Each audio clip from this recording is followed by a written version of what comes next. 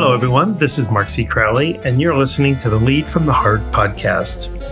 A few years ago, the United States tobacco industry paid grocery store and convenience store owners a whopping $7 billion, 80% of their annual advertising budget, just so that they could display their products near cash registers and in eye-level displays. And that's a lot of dough, of course, and it begs the question, what made these marketers so convinced they'd be rewarded for making such a huge and concentrated investment like this? According to my guest today, New York University psychology professor Emily Balcetis, it's because the tobacco industry long ago discovered that what human beings see directly in front of them has tremendous impact on their actions. Said another way, whatever falls within our visual frame shapes what we do.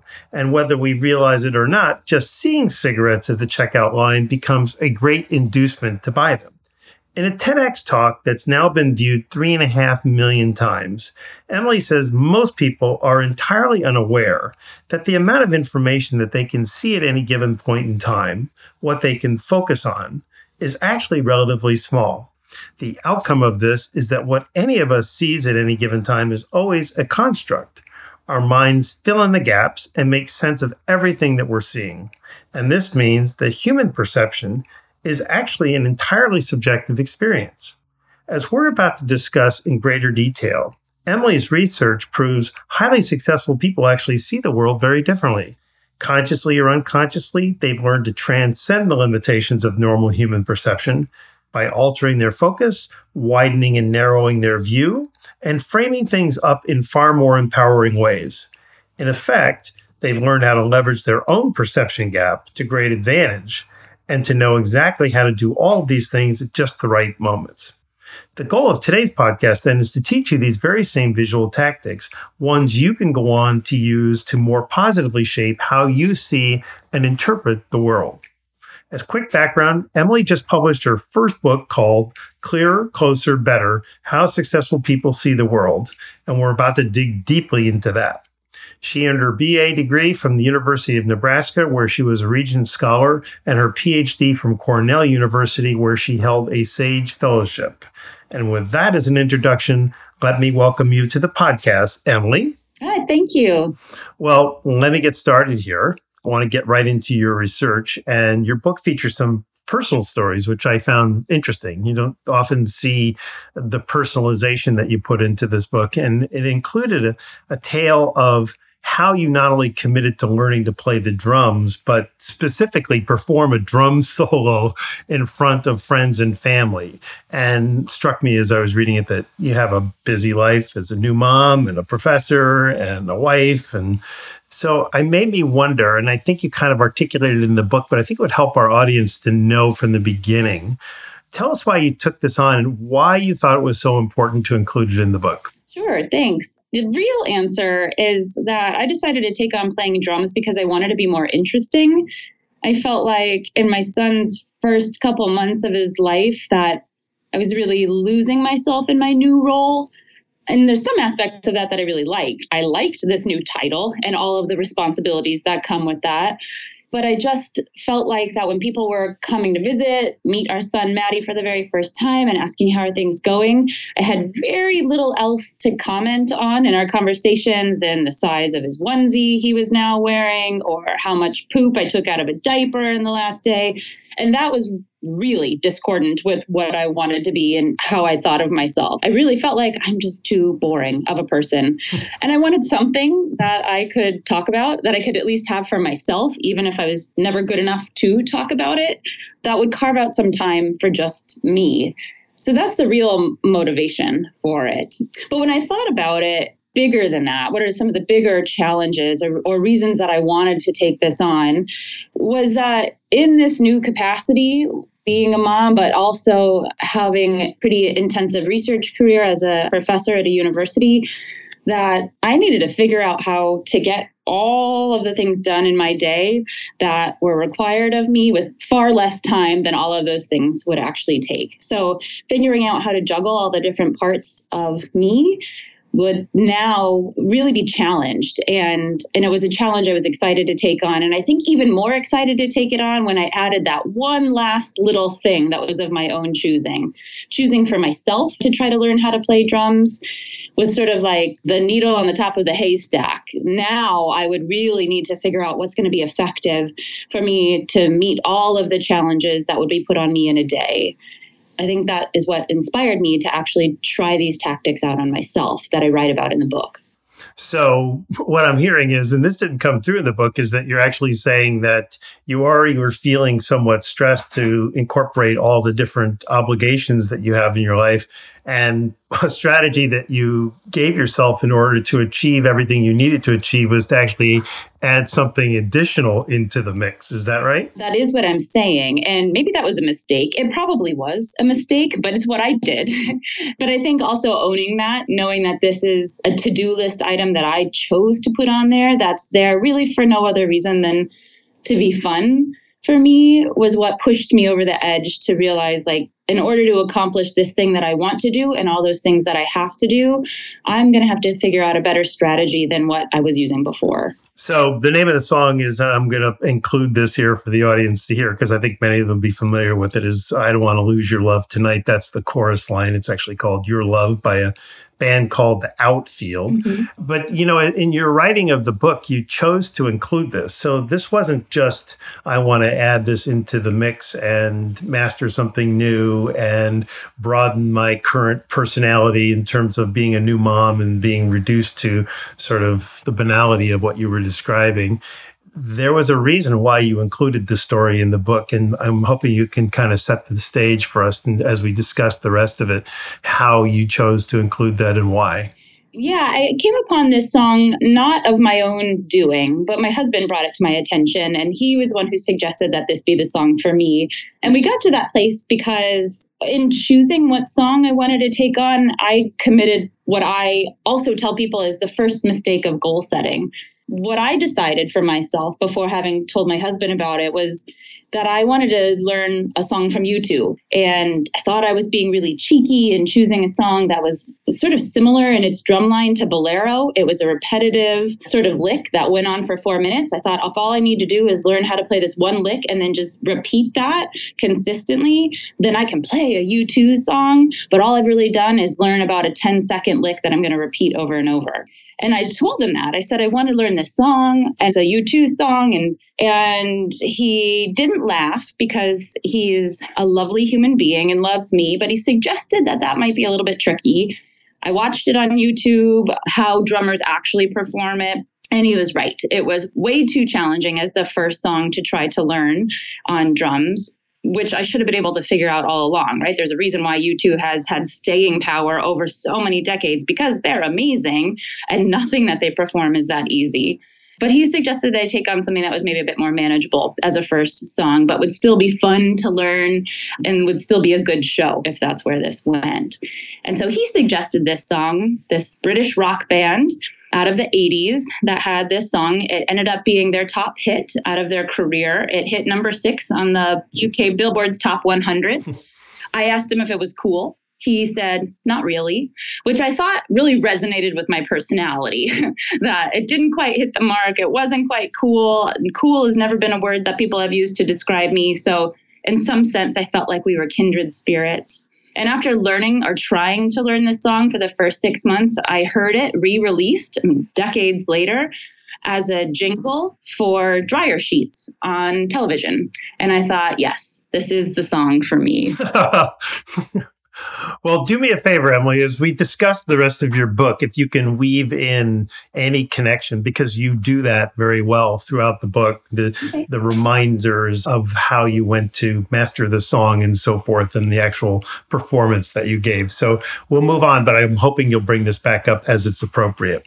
So your book starts off with this assertion that wherever we focus our attention ends up having a huge impact on our daily actions. And in some respects, it strikes me as just being, blatantly obvious. But your book title implies highly successful people have ways of seeing the world in far more effective ways that lead them to making consistently better choices and decisions. So let's start there. Give us a wide view of what your research revealed and the big picture of why reshaping how we see the world holds so many benefits. We might say that our eyes are a powerful tool in shaping our behavior. In fact, I do say that. And that might seem obvious when somebody puts that phrase on the table. But at any given moment of any given day, we might not realize how influential our visual experiences actually are. We take for granted our sight. We're not really cognizant of what it is that we're taking in, or more importantly, what it is that's not making it in to our conscious experience of what it is that we're seeing. And I think that's what makes this phrase, our eyes are a powerful tool in shaping our behavior, perhaps not as intuitive as it might seem. There's this concept called the unknown unknowns. We don't know what we don't know. So if there is something that we've misperceived in the environment or that we've seen in a way that actually is advantageous, we might not realize in that moment the alternative. There's times like you can think of in a conversation with somebody when you've misheard them. They'll tell you that that's not what they said, or you heard it the wrong way. Or maybe we're feeling some texture with our fingertips and we can't quite pick out whether that's cashmere or merino wool. And we can look at the tag and have that misconception corrected for us. But rarely do we have the experience where we're looking at something, we think we see it one way, and somehow it magically transforms before our very eyes to have a misperception be corrected. And that's what I think is special about vision compared to other ways that we come to understand our world. There's a correction system or process that's built into all the other ways that we get thoughts or information into our minds, but rarely does that happen with our visual experiences. And so that might be why we aren't aware of how we're seeing something in a way that helps us or that we're seeing something in a way that actually disadvantages us. But some people seem to have an intuitive sense about at least part of that phenomenon. And some of the successful people that I talk about in this book have cultivated a habit that sort of takes advantage of the strength of a visual experience that they're having. So an example, Giorgio Piccoli, he's a friend of mine.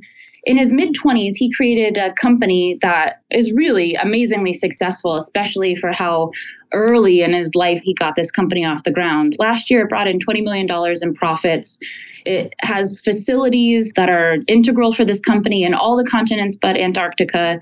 It's been financially profitable, but also socially responsible. With every sale, it supports the artists that have generated this work in the first place.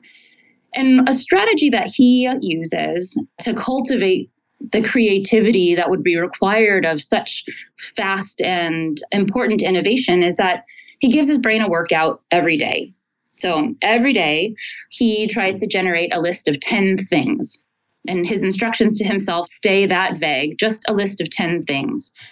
And he tries to put some challenges in there, like the company mashup. If I could choose two companies and put them together in the room, what sort of problems might these companies solve? Sort of like celebrity hookup names. If Rosetta Stone and Travelocity got together, what sorts of cultural misunderstandings might these two companies or this merged company be able to eliminate, for example? And he does this, generate this list of 10 things every day. And he's done that for the last 5 years, every single day. And he considers it a workout for his brain. And I asked him, do these ideas ever become lucrative? Are they ever sort of the genesis of your next big idea for how to innovate your own company? And he said, rarely, no. For the most part, no. Then I said, well, why do you do it? And he said, because I think it keeps me sharp. I think it keeps me thinking. It keeps me aware, and it keeps me practicing. And I said, well, if it does that, then why do you have to write them down? Why do you have literally your list of lists in your phone taking up so much space? And why do you spend the time to write it down? Maybe you don't have to. And he said, of course you have to. Of course you have to write them down. That's the key to this. That's the key to this. Why is that the key to this? And he said, because I need to see it before my very eyes. I need to see the work that I put into this. I need to see the product of my brainstorming. And that's, and from his perspective, where that power from the creative process comes from. Is that a productivity validation that he's getting by writing it down? Or is there something going on in his brain that he's aware of that makes him want to write it down?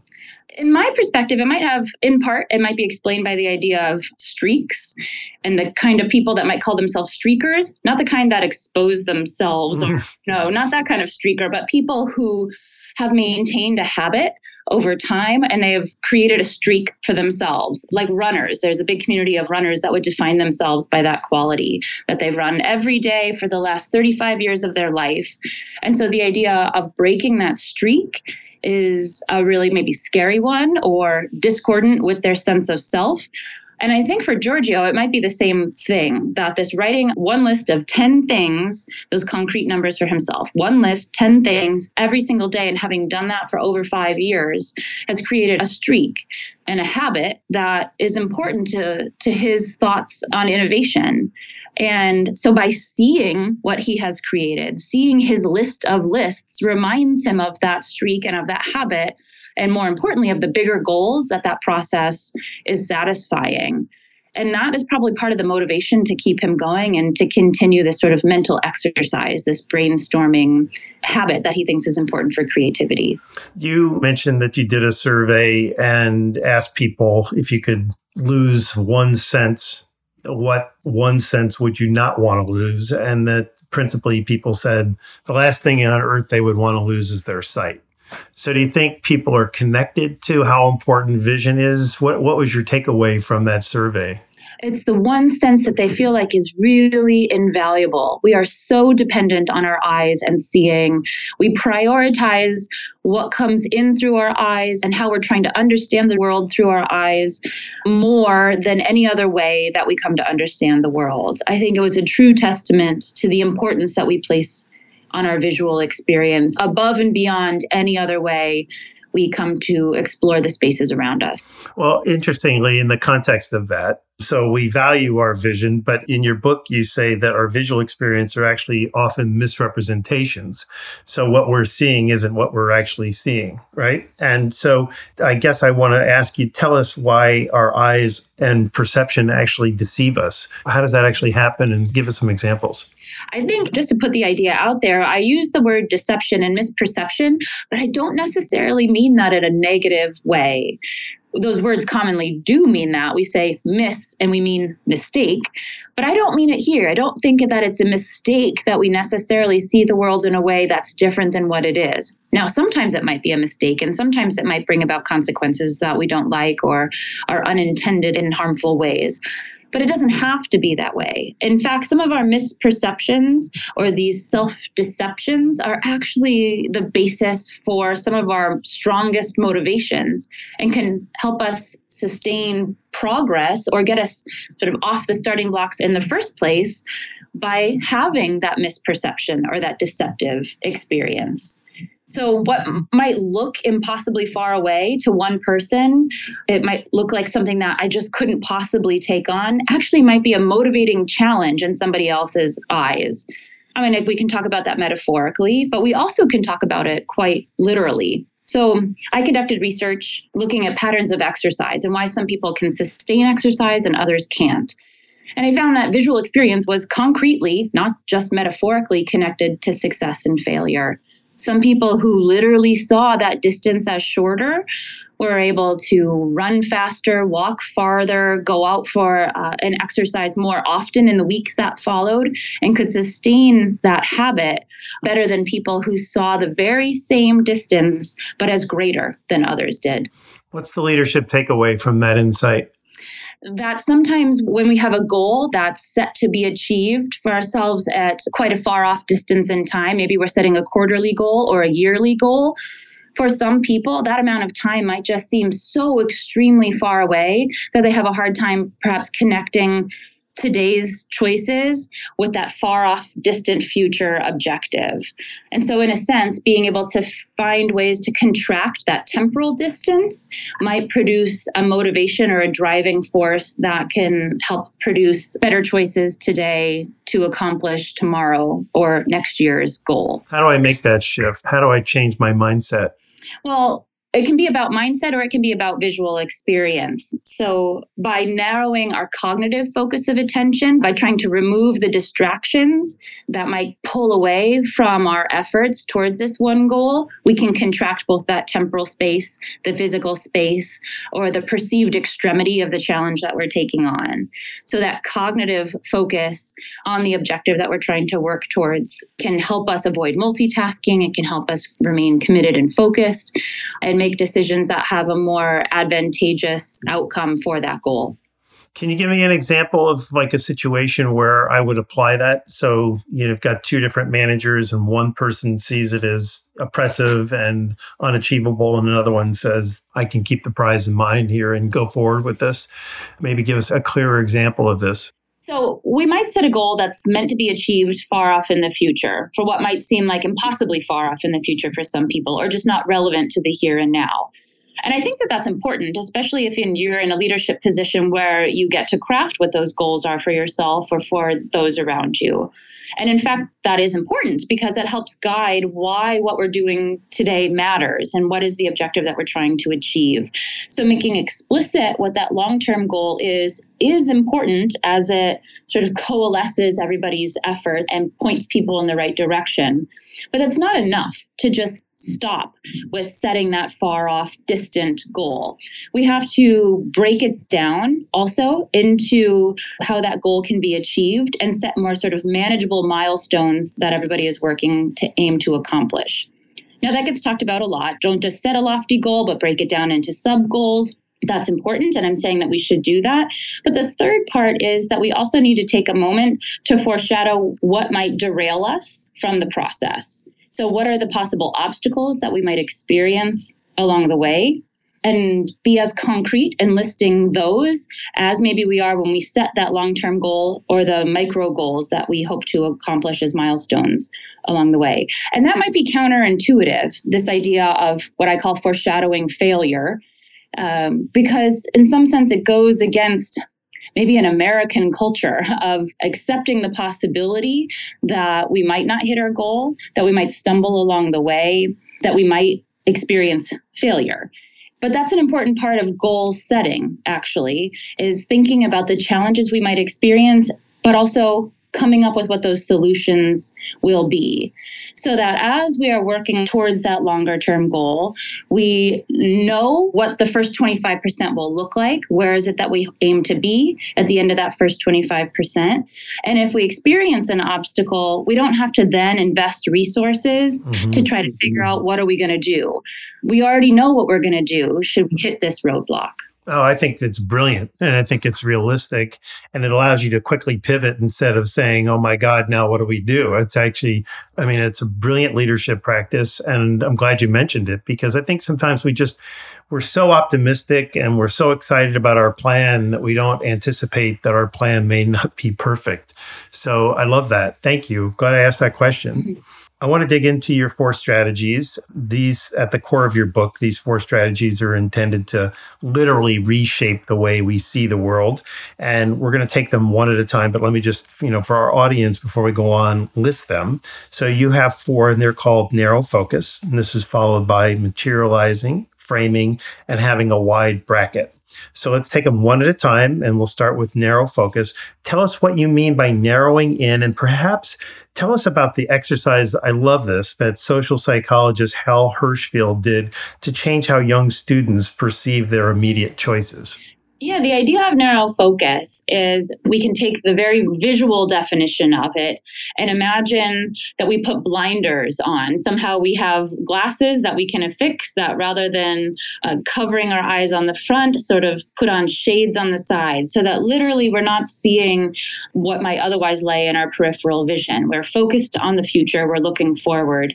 We can think about that conceptually as well in terms of our cognitive focus. Again, staying narrowly focused on what that finish line or what that goal looks like for us.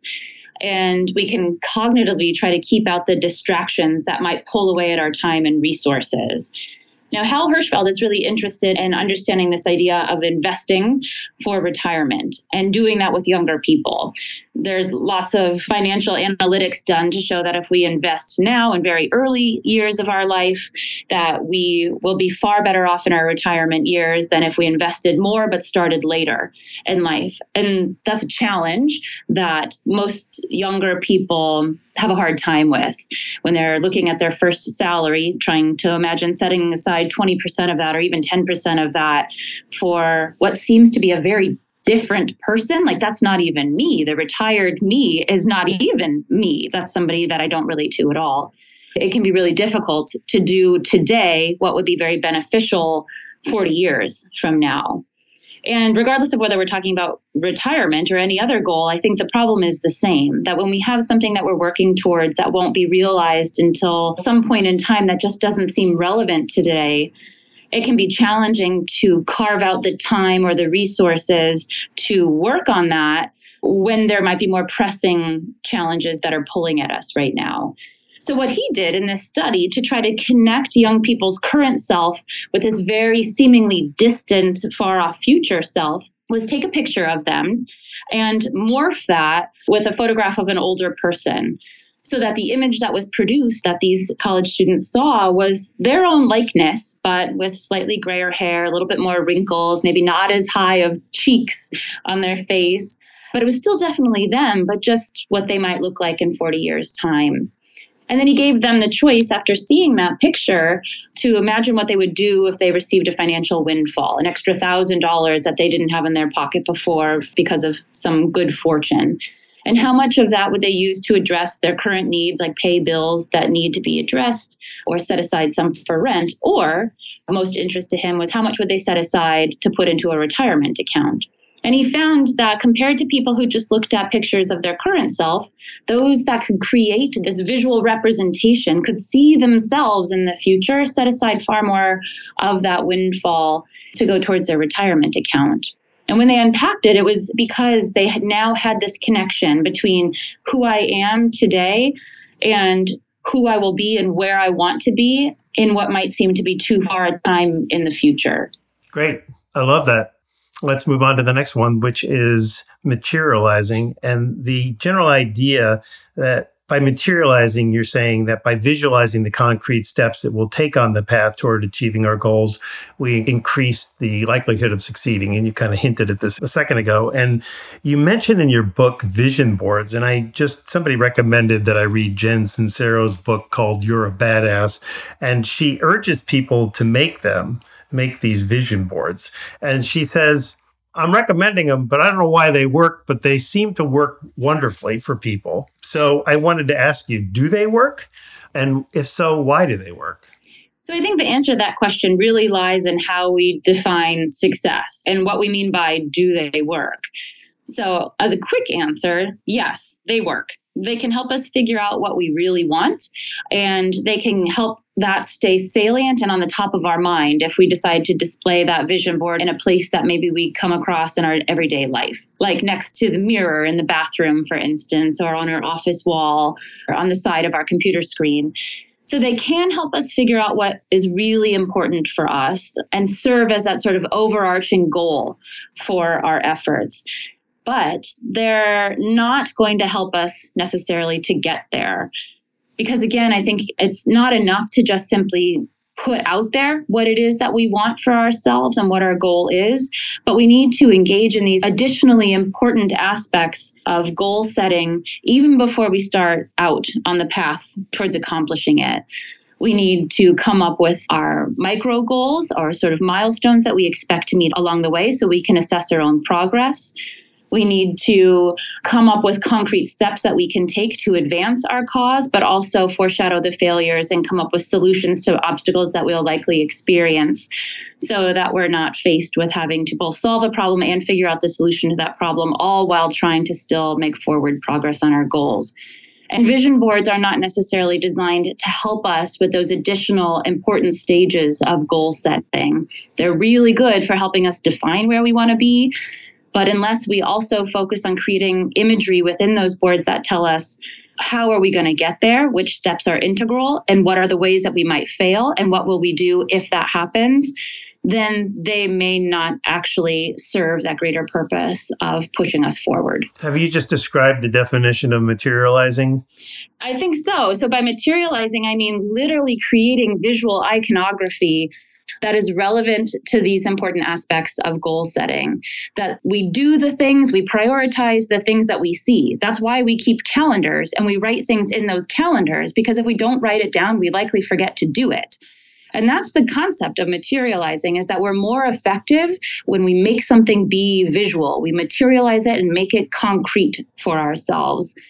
That's something that I did when I was trying to learn how to play drums, actually, is well before there was a show, well before there were any fans. I'm not even sure there are fans now of my performance, but before I had any idea whether there would be, I made posters of what my show would be. And I created an image of myself holding drumsticks in a very graphic, artsy sort of way to inspire myself towards what it was that I was hoping to do. I put them up on my own wall. I didn't share them with anybody. It was a little bit too embarrassing. It felt kind of narcissistic to have made these posters myself of my own face. But it was something that helped inspire me. It was a materialization or a visualization of where I hoped to be in a couple months' time.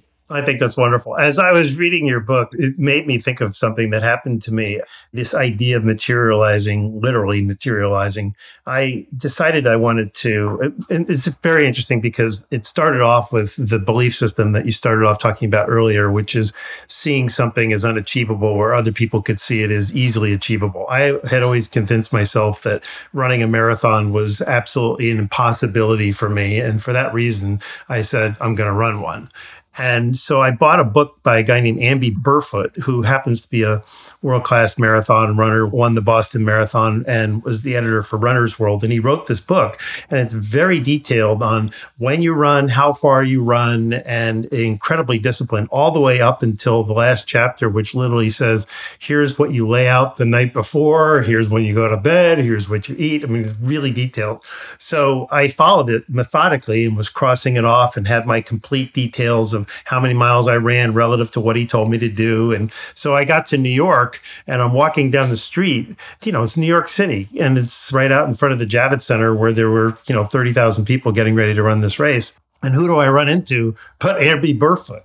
So wow. I thought, wow, this is like a manifestation of me thinking about this guy every day for the last 6 months. So it works, what you're describing. That's crazy karma too. Yeah.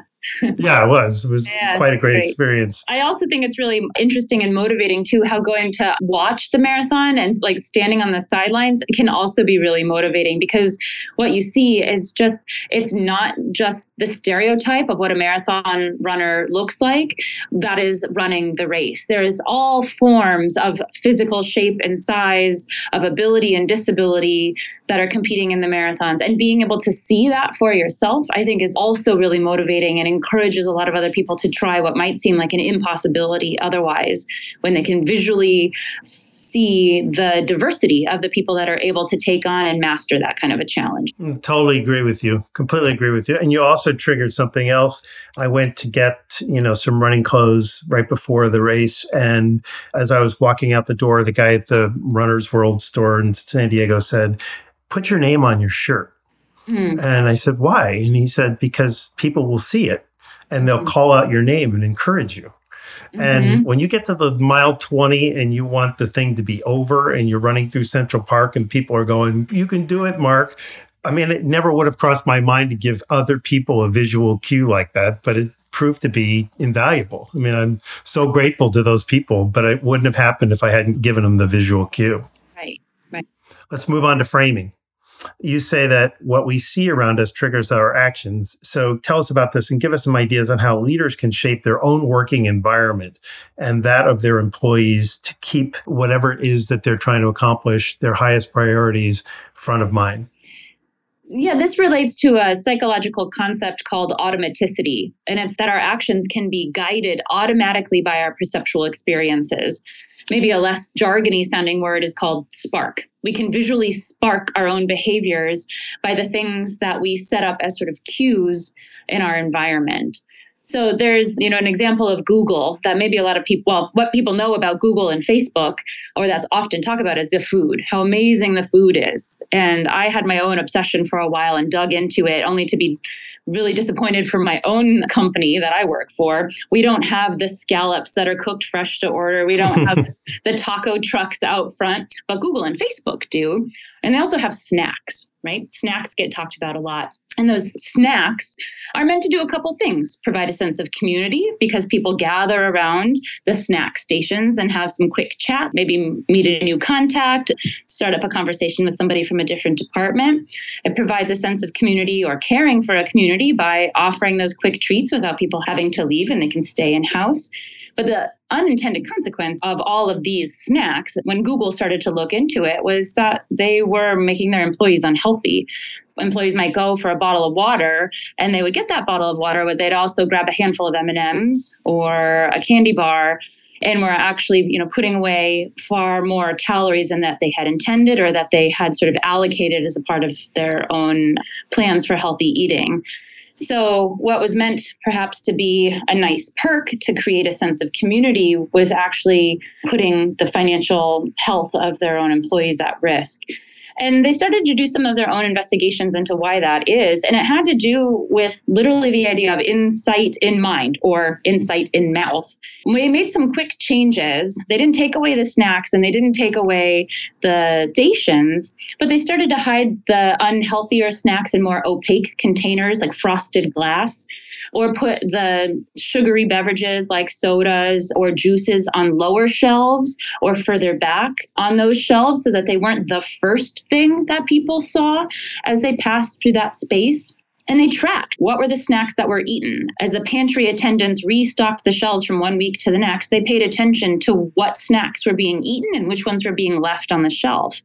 And by simply changing that visual experience, making the less healthy snacks harder to see or harder to find, not quite as easily in sight, they reduced people's interest in taking them at all and reduced the caloric consumption of the employees.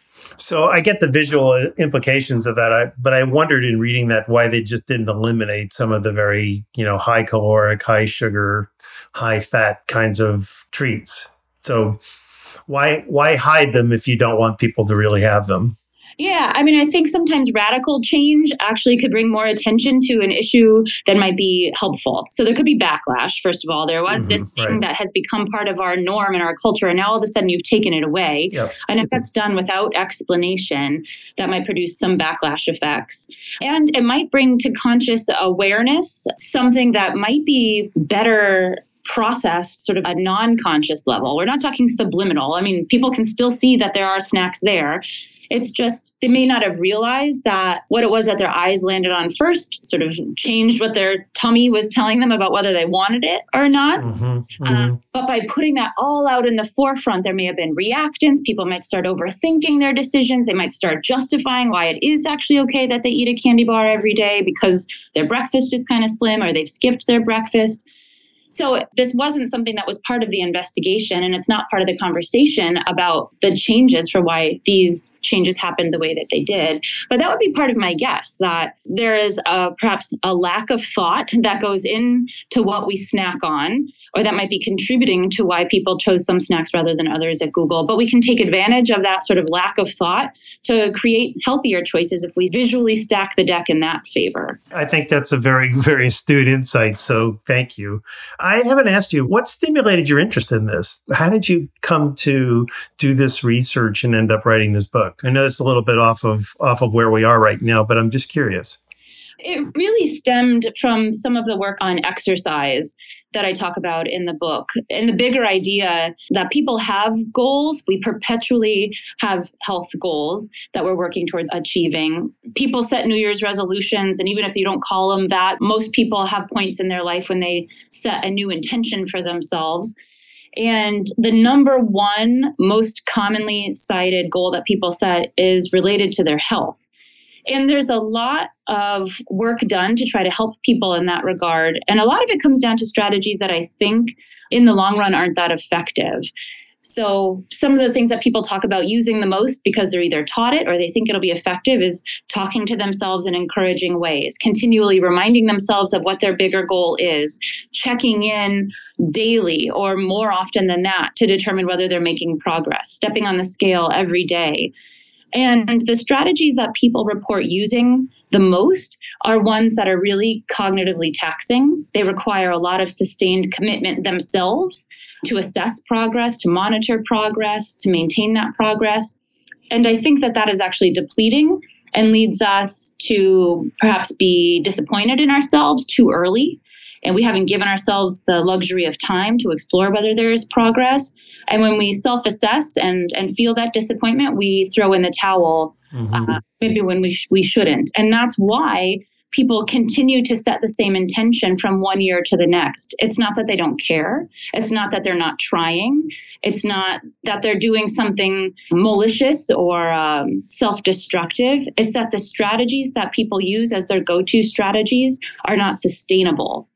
And that is sort of the idea that sparked my interest in trying to understand what are some of those things that are having an impact outside of our awareness that we don't even know to target. And then is there something that we can do that is sustainable, that doesn't require a great investment in time or money or resources or cognitive effort that can help target that influence that's having an impact without our awareness? Thank you. So going back to framing, do you have any recommendations, specific recommendations that managers can, how they could actually use this information to create visual frames or sparks in their working environment, not just for themselves, but also for the people that they lead?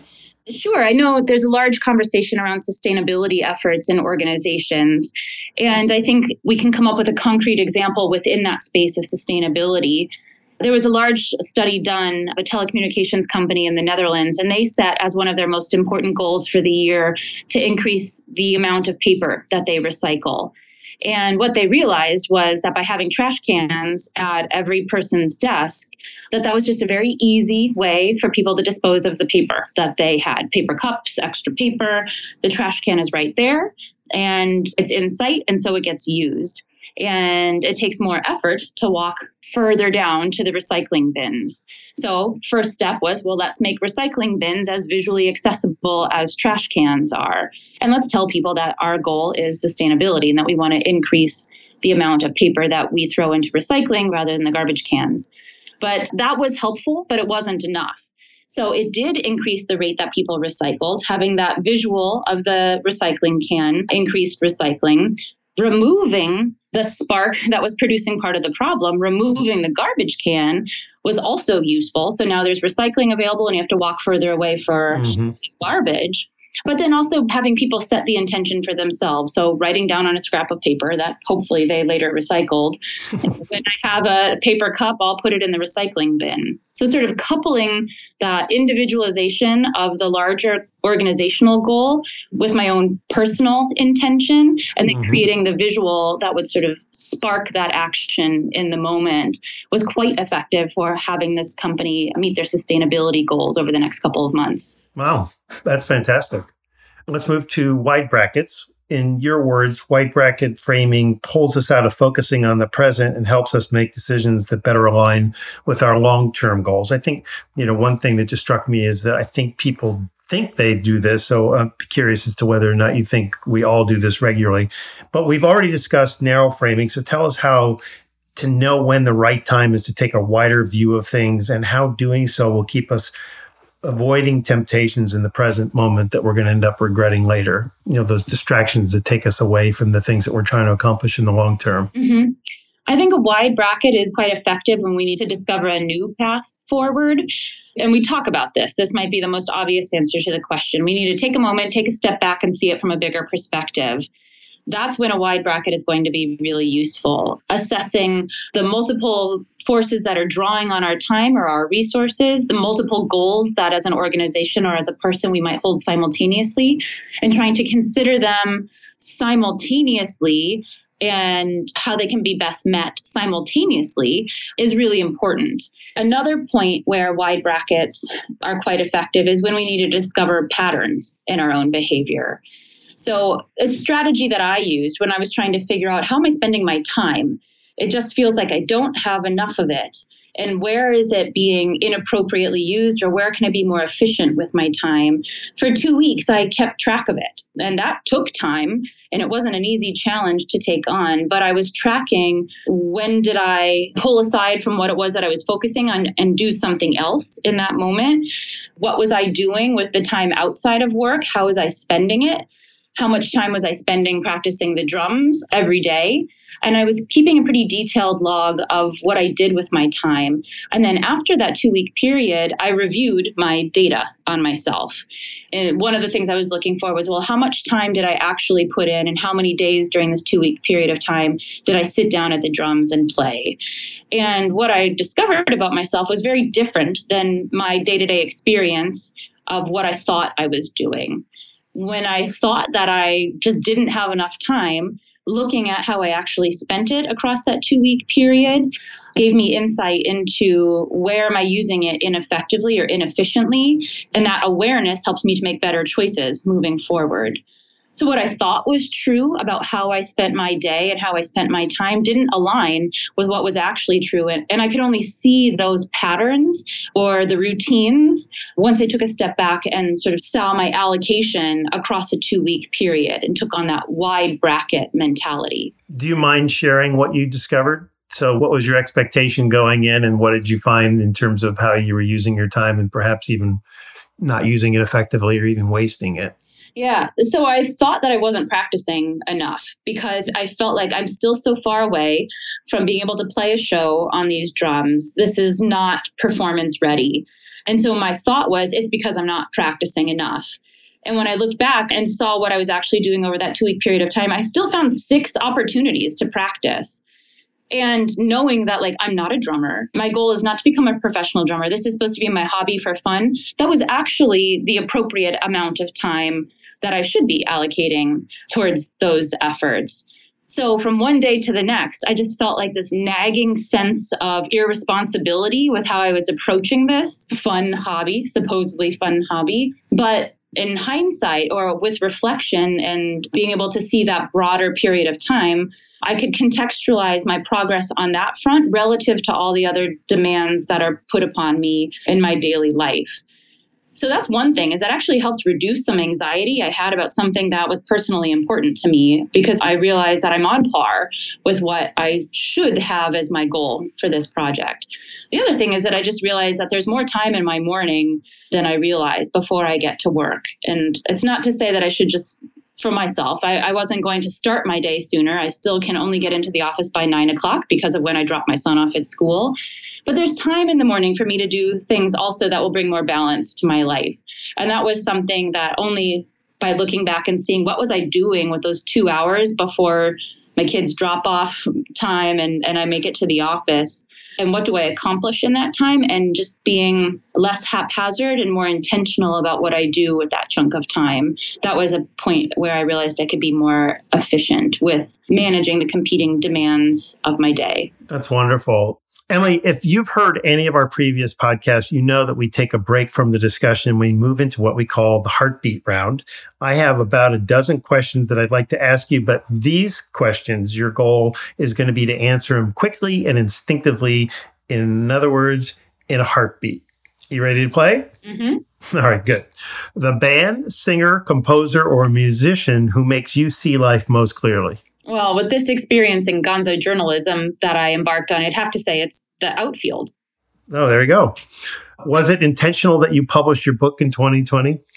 No, that was just lucky. I would have published it well before my son was born if it was left up to me, but the opportunity came now, and it took a lot longer to come to fruition. Very good. Actually, I think I put this question in just to amuse myself, the 2020 vision thing. So if you could look out your window of your apartment and have a view of any place in the world, what would it be? The Mediterranean. I love the vastness and the sense of humility it brings, and the clarity of that water that I think metaphorically is always what I'm trying to get for myself. One lesson you wish you'd learned much earlier in life? That sometimes we just won't know the answer or the right way forward, and that's okay too. A cultural value you believe every organization should have? The journey matters as much as the destination. Magazine or newspaper you never miss reading?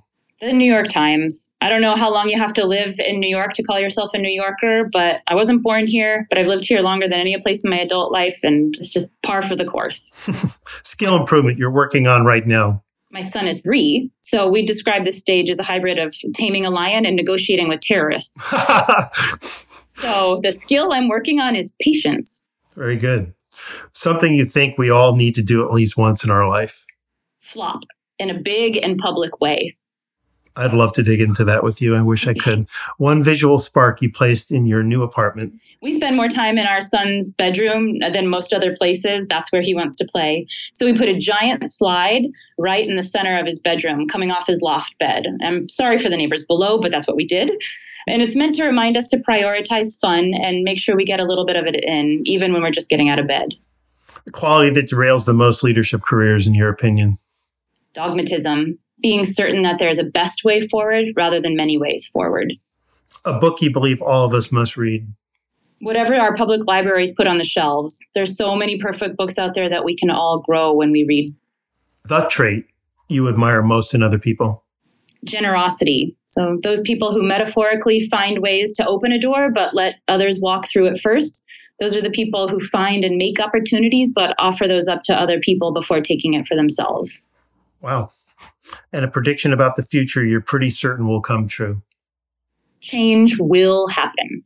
Wow. I want to tell you, these are inspiring answers. They're really I want to go back and re-listen to them because I think they're very, very provocative. So thank you for being so thoughtful with those. That was really wonderful. Those were fun.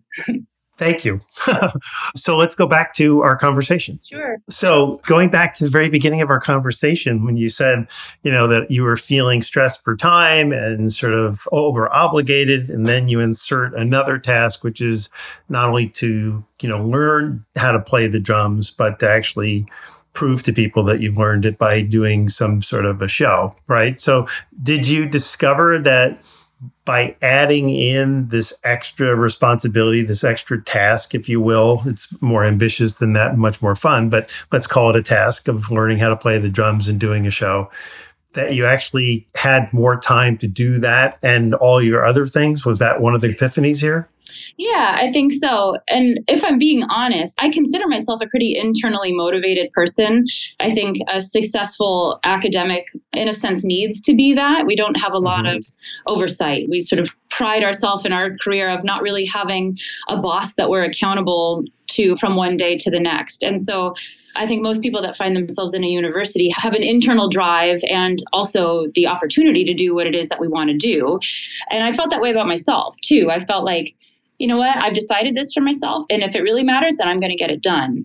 And after a couple months and looking at where did I start and where am I now after a couple months and seeing just how thin that progress really was, I learned for myself that that probably wasn't enough. Just setting this goal for myself, particularly because it was just a hobby or a fun thing, wasn't enough incentive for me to push it to the top of my own to-do list. And so when I was reflecting on this experience after a couple months of trying with my editor of this book, she said to me, Emily, you got to get some skin in the game. You have to do this publicly. You can't just decide for yourself you're going to learn to play drums and then self-assess whether you made it or not. No one's going to care. And so what I think that conversation, it was a tough one. She's a powerful, strong woman, but also a great emotional intelligence.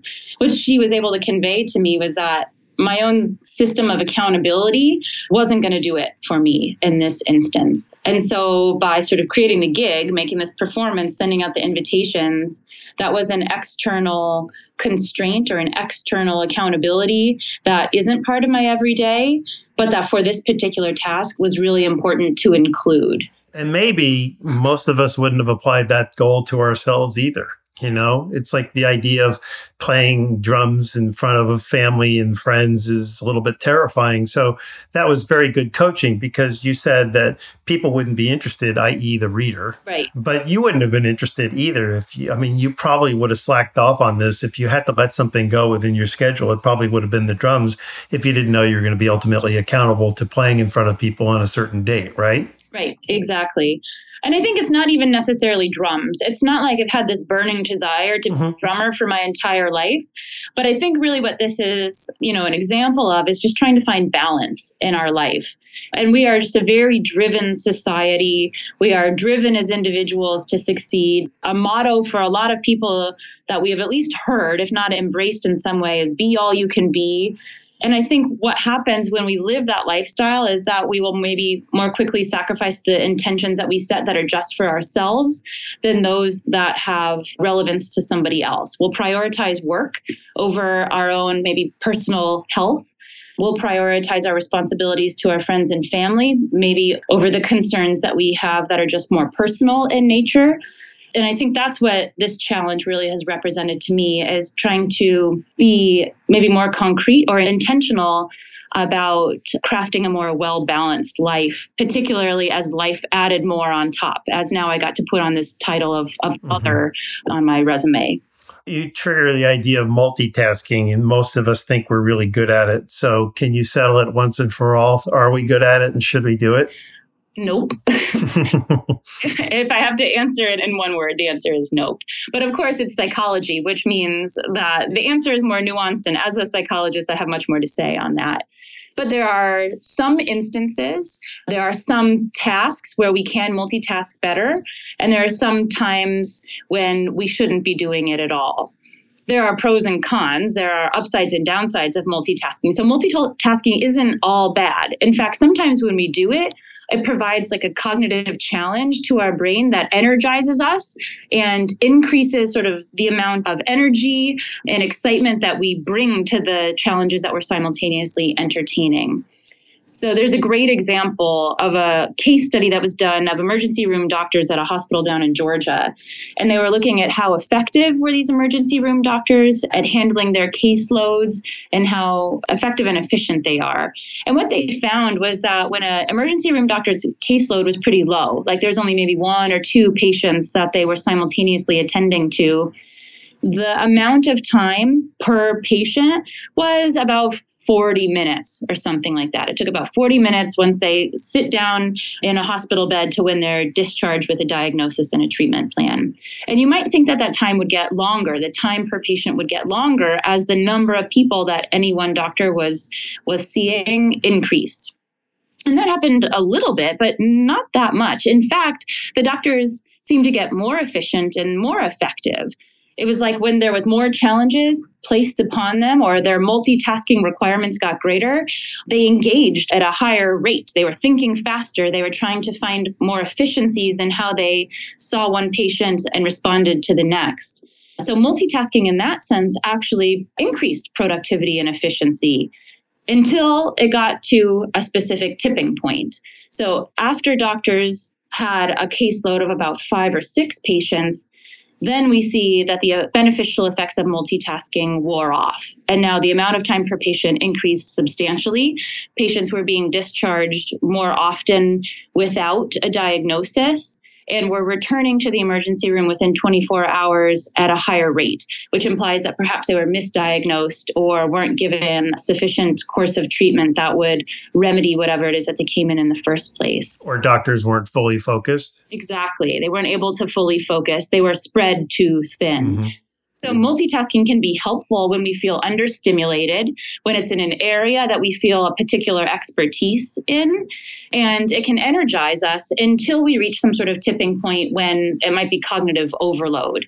And so from one person to the next, what is that tipping point? Well, it's not for me to say. It should just be something that we can introspect on as an individual and self-diagnose. Do we have expertise here? If yes, then we can take on more simultaneously up until some point. If the answer is no, I don't have expertise here, then we really should try to stay more narrowly focused and rather than working simultaneously, work sequentially through whatever our to-do list has to offer. Well, I think that's going to reassure a lot of people listening to this. So thank you. I mean, you literally said no and then built a magnificent case for here's how to do it and use it wisely. So thank you for that. Emily, I always know going into these conversations that there's going to be so much more in my guests' books and their work and research that we're going to have time to discuss. And that's where we are now. So thinking about all the leaders who are listening to you right now, is there some part of your research that you'd really like to punctuate before we go? Any one last final thought? I think an important part of my message here is that these 4 tools that we've talked about really are tools. We can think of them in that particular sense. So if they were a hammer, we wouldn't want a toolbox only full of hammers. We wouldn't want to approach every single construction project with only a hammer in hand. And the same is true about these strategies that I'm suggesting for how to best pursue our goals. We need a multitude of tools. We need a multitude of strategies for goal pursuit. And we need a flexibility about when we will use one and when we will use another. And so I don't come in heavy and prescribe this is exactly the tool that you should use exactly in this instance for this particular job. But instead, my approach is to sort of increase the palette that we have available to us to take on these challenges and to encourage an acceptance that maybe this isn't the right tool for the job now, but it's great that we tried this tool out. So I hope to encourage a flexibility with the use of these tools and creativity about when they're applied, but to also offer some suggestions for guidance for when I think one might be more effective than another.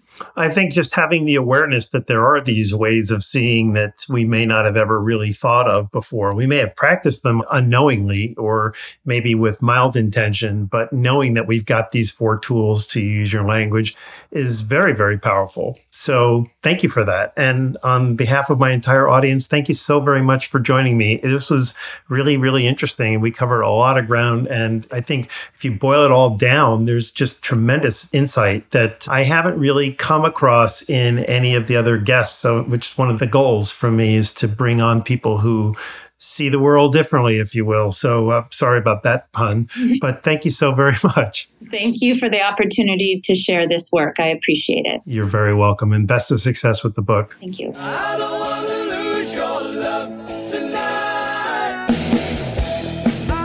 As we close, I want to thank you for continuing to introduce us to your friends and colleagues. And that includes, of course, sharing a link to the podcast on all social media.